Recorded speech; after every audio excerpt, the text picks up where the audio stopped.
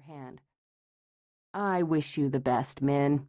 Let's keep in touch." Min took her hand back. "You're not feeling any pain in your left arm, are you?" "No," David said, frowning at her.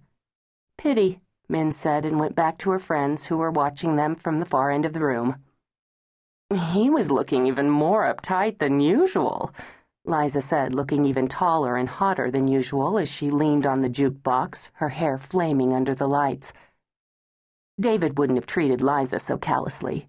He'd have been afraid to. She'd have dismembered him. Gotta be more like Liza, Min thought, and started to flip through the song cards on the box. "Are you upset with him?" Bonnie said from Min's other side, her blonde head tilted up in concern. David wouldn't have left Bonnie either. Nobody was mean to sweet little Bonnie. "Yes, he dumped me." Min stopped flipping. Wonder of wonders, the box had Elvis. Immediately it seemed a better place. She fed in coins and then punched in the keys for Hound Dog. Too bad Elvis had never recorded one called Dickhead. "I knew I didn't like him," Bonnie said. Min went over to the roulette bar and smiled tightly at the slender bartender who was dressed like a croupier. She had beautiful, long, soft, kinky brown hair, and Min thought, that's another reason I couldn't have slept with David. Her hair always frizzed when she let it down, and he was the type who would have noticed. "Rum and Coke, please," she told the bartender. Maybe that was why Liza and Bonnie never had man trouble. Great hair. She looked at Liza, racehorse thin in purple zippered leather, shaking her head at David with naked contempt. Okay, it wasn't just the hair. If she jammed herself into Liza's dress, she'd look like Barney's slut cousin. "Diet Coke," she told the bartender. "He wasn't the one," Bonnie said from below Min's shoulder, her hands on her tiny hips. "Diet rum, too," Min told the bartender, who smiled at her and went to get her drink. Liza frowned. "Why were you dating him anyway?" "Because I thought he might be the one," Min said, exasperated.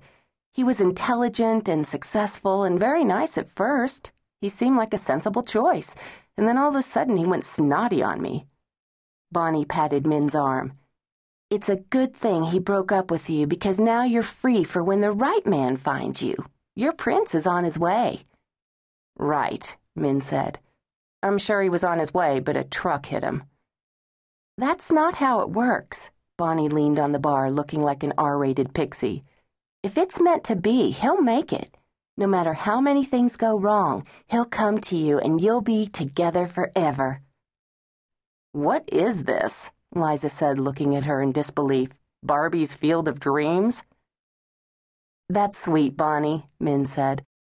"But as far as I'm concerned, the last good man died when Elvis went." "Maybe we should rethink keeping Bon as our broker," Liza said to Min.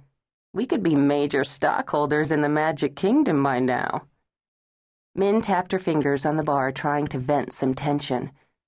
"I should have known David was a mistake when I couldn't bring myself to sleep with him. We were on our third date, and the waiter brought the dessert menu, and David said, 'No, thank you, we're on a diet.' And of course, he isn't because there's not an ounce of fat on him, and I thought, I'm not taking off my clothes with you. And I paid my half of the check and went home early. And after that, whenever he made his move, I thought of the waiter and crossed my legs." "He wasn't the one," Bonnie said with conviction. "You think?" Min said, and Bonnie looked wounded. Min closed her eyes. Sorry, really sorry. It's just not a good time for that stuff, Bon. I'm mad. I want to savage somebody, not look to the horizon for the next jerk who's coming my way." "Sure," Bonnie said. "I understand." Liza shook her head at Min. "Look, you didn't care about David, so you haven't lost anything except a date to Di's wedding. And I vote we skip the wedding. It has disaster written all over it, even without the fact that she's marrying her best friend's boyfriend."